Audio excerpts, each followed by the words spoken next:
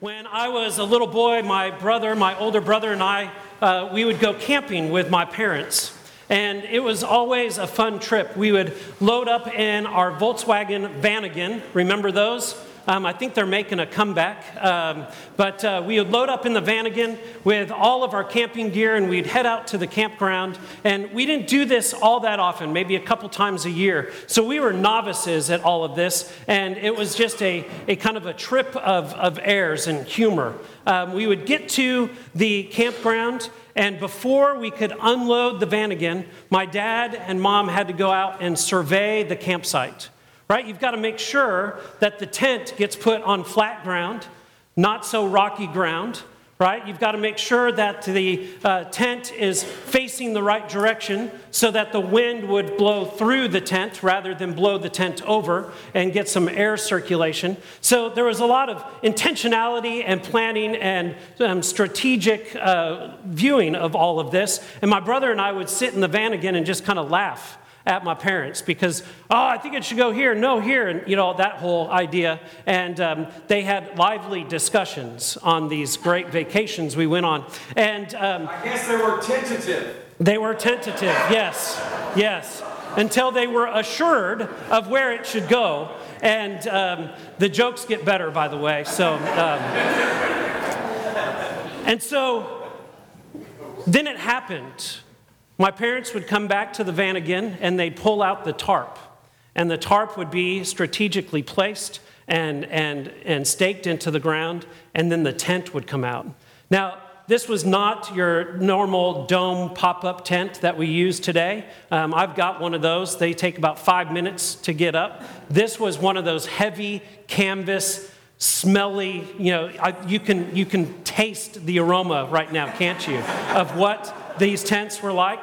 There were blue poles, there were green poles, there were red poles, and yellow poles. The red poles were the poles that went horizontally across the roof. So there was a lower roof and a high pitched roof at the top. Why they made these tents this way, I have no idea, but they did. The yellow poles would go from the red to the upper red to hold the roof together so that the sides would be elevated. And the green poles were in the front and the verticals, and the blue poles were the back verticals. Now, how I remember all of that is beyond me, but I think it was because my brother and I would sit there and watch my parents just totally get after each other with trying to remember how it all went. Because after we went camping once with this tent, they left the directions at home, right? I mean, you do it once, you become an expert, right?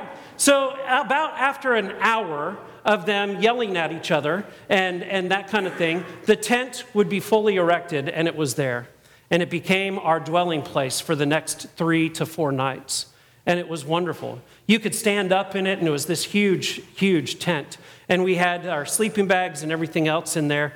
Why we couldn't just sleep in the Vanagon was beyond me, but I've never asked my parents that. If you're listening today, why? Why couldn't we sleep in the Vanagon? Jesus has come. And we're reminded in the gospel passage today that Jesus makes a dwelling place. Jesus pitches a tent in our life. And that tent is full of grace and truth. And it's a tent that we should know how to put up and take down. It's a tent that doesn't need any directions that are written down on paper, for we should know Scripture so well that we know who Jesus is. That Jesus is the light, Jesus is the truth, Jesus is grace, Jesus is a dwelling place. And that dwelling place is in you and me. We carry that tent with us. We are the tent of God. And God has made his home in us through the birth of Jesus Christ. Now, Christmas is not over. It is not over by any means, and it doesn't just start and end on Christmas Eve or Christmas Day. It actually goes on for 12 days, the whole season. And I think we're given a whole season of Christmastide to actually understand how we take the birth of Christ, the incarnation of God, into our lives and make that tent a dwelling place in us so that we then can live out the incarnation of God every single day.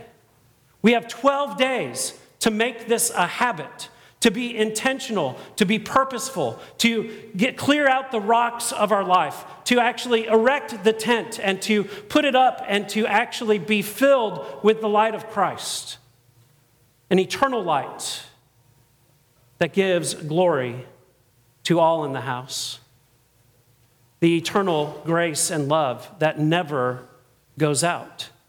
You see, Christmas doesn't end on the 12th day either. Christmas continues over and over every single day of our life. For it's with the incarnation of God that we can ultimately have the crucifixion, the resurrection, and the ascension. If God never came in human form, the other things would never have happened. This is an important moment for us to recognize that the tent of Christ, the dwelling place of Christ, is in your heart and in your life. It is then that we realize that the hope of Christ can erase hopelessness. The love of Christ can erase fear. The grace of Christ can erase all those notions of judgment and anger that we might have. The notion of righteousness of Christ can erase sin. And ultimately, the light of Christ can erase darkness forever. The greatest moment of camping was when we would all huddle into the tent at night and we would hang the lantern from the top of the tent, and this small little lantern would illumine the whole space, as plain as day. And it was a reminder to me that how this little baby, Jesus, can illumine the whole world and can enkindle in us a light that will never go out. A light of love and grace and peace and hope and joy. A light that we are to share every moment of every day with the world. Yesterday, I was at Sidewalk Saturday, and a good friend of mine, Angel, who is one of the folks that we serve every week, came up to me, and he had a little extra pep in his step. And I said, Angel, what's going on? You're really happy today. And not that he's not happy every Saturday, but he was just happier. And I was like, what's happening? He's like, well, Jesus is born. You just told us that, because we have a little message. And I'm like, well, good. I'm glad you were listening. That's great.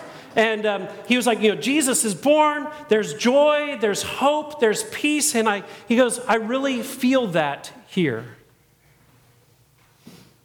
And that warmed my heart. So much so that I began to sing, Angels we have heard on high.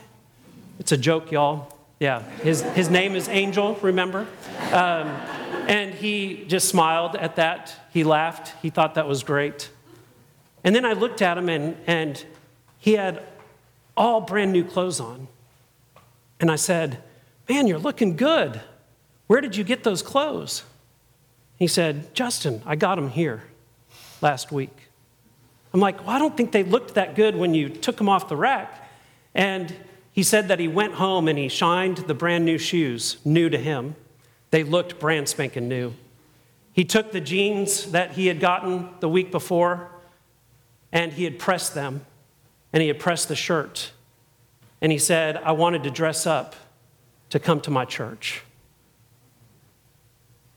And there he was standing in front of me looking like $1 million and feeling like even more.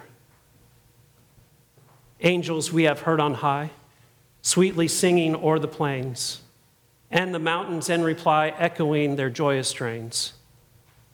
Glory, hallelujah.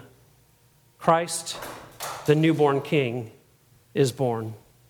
The light of the world shines upon us, and angels will appear where you least expect it, and will transform your life and build a tent in your life so that the light of Christ can be eternal to all who receive it.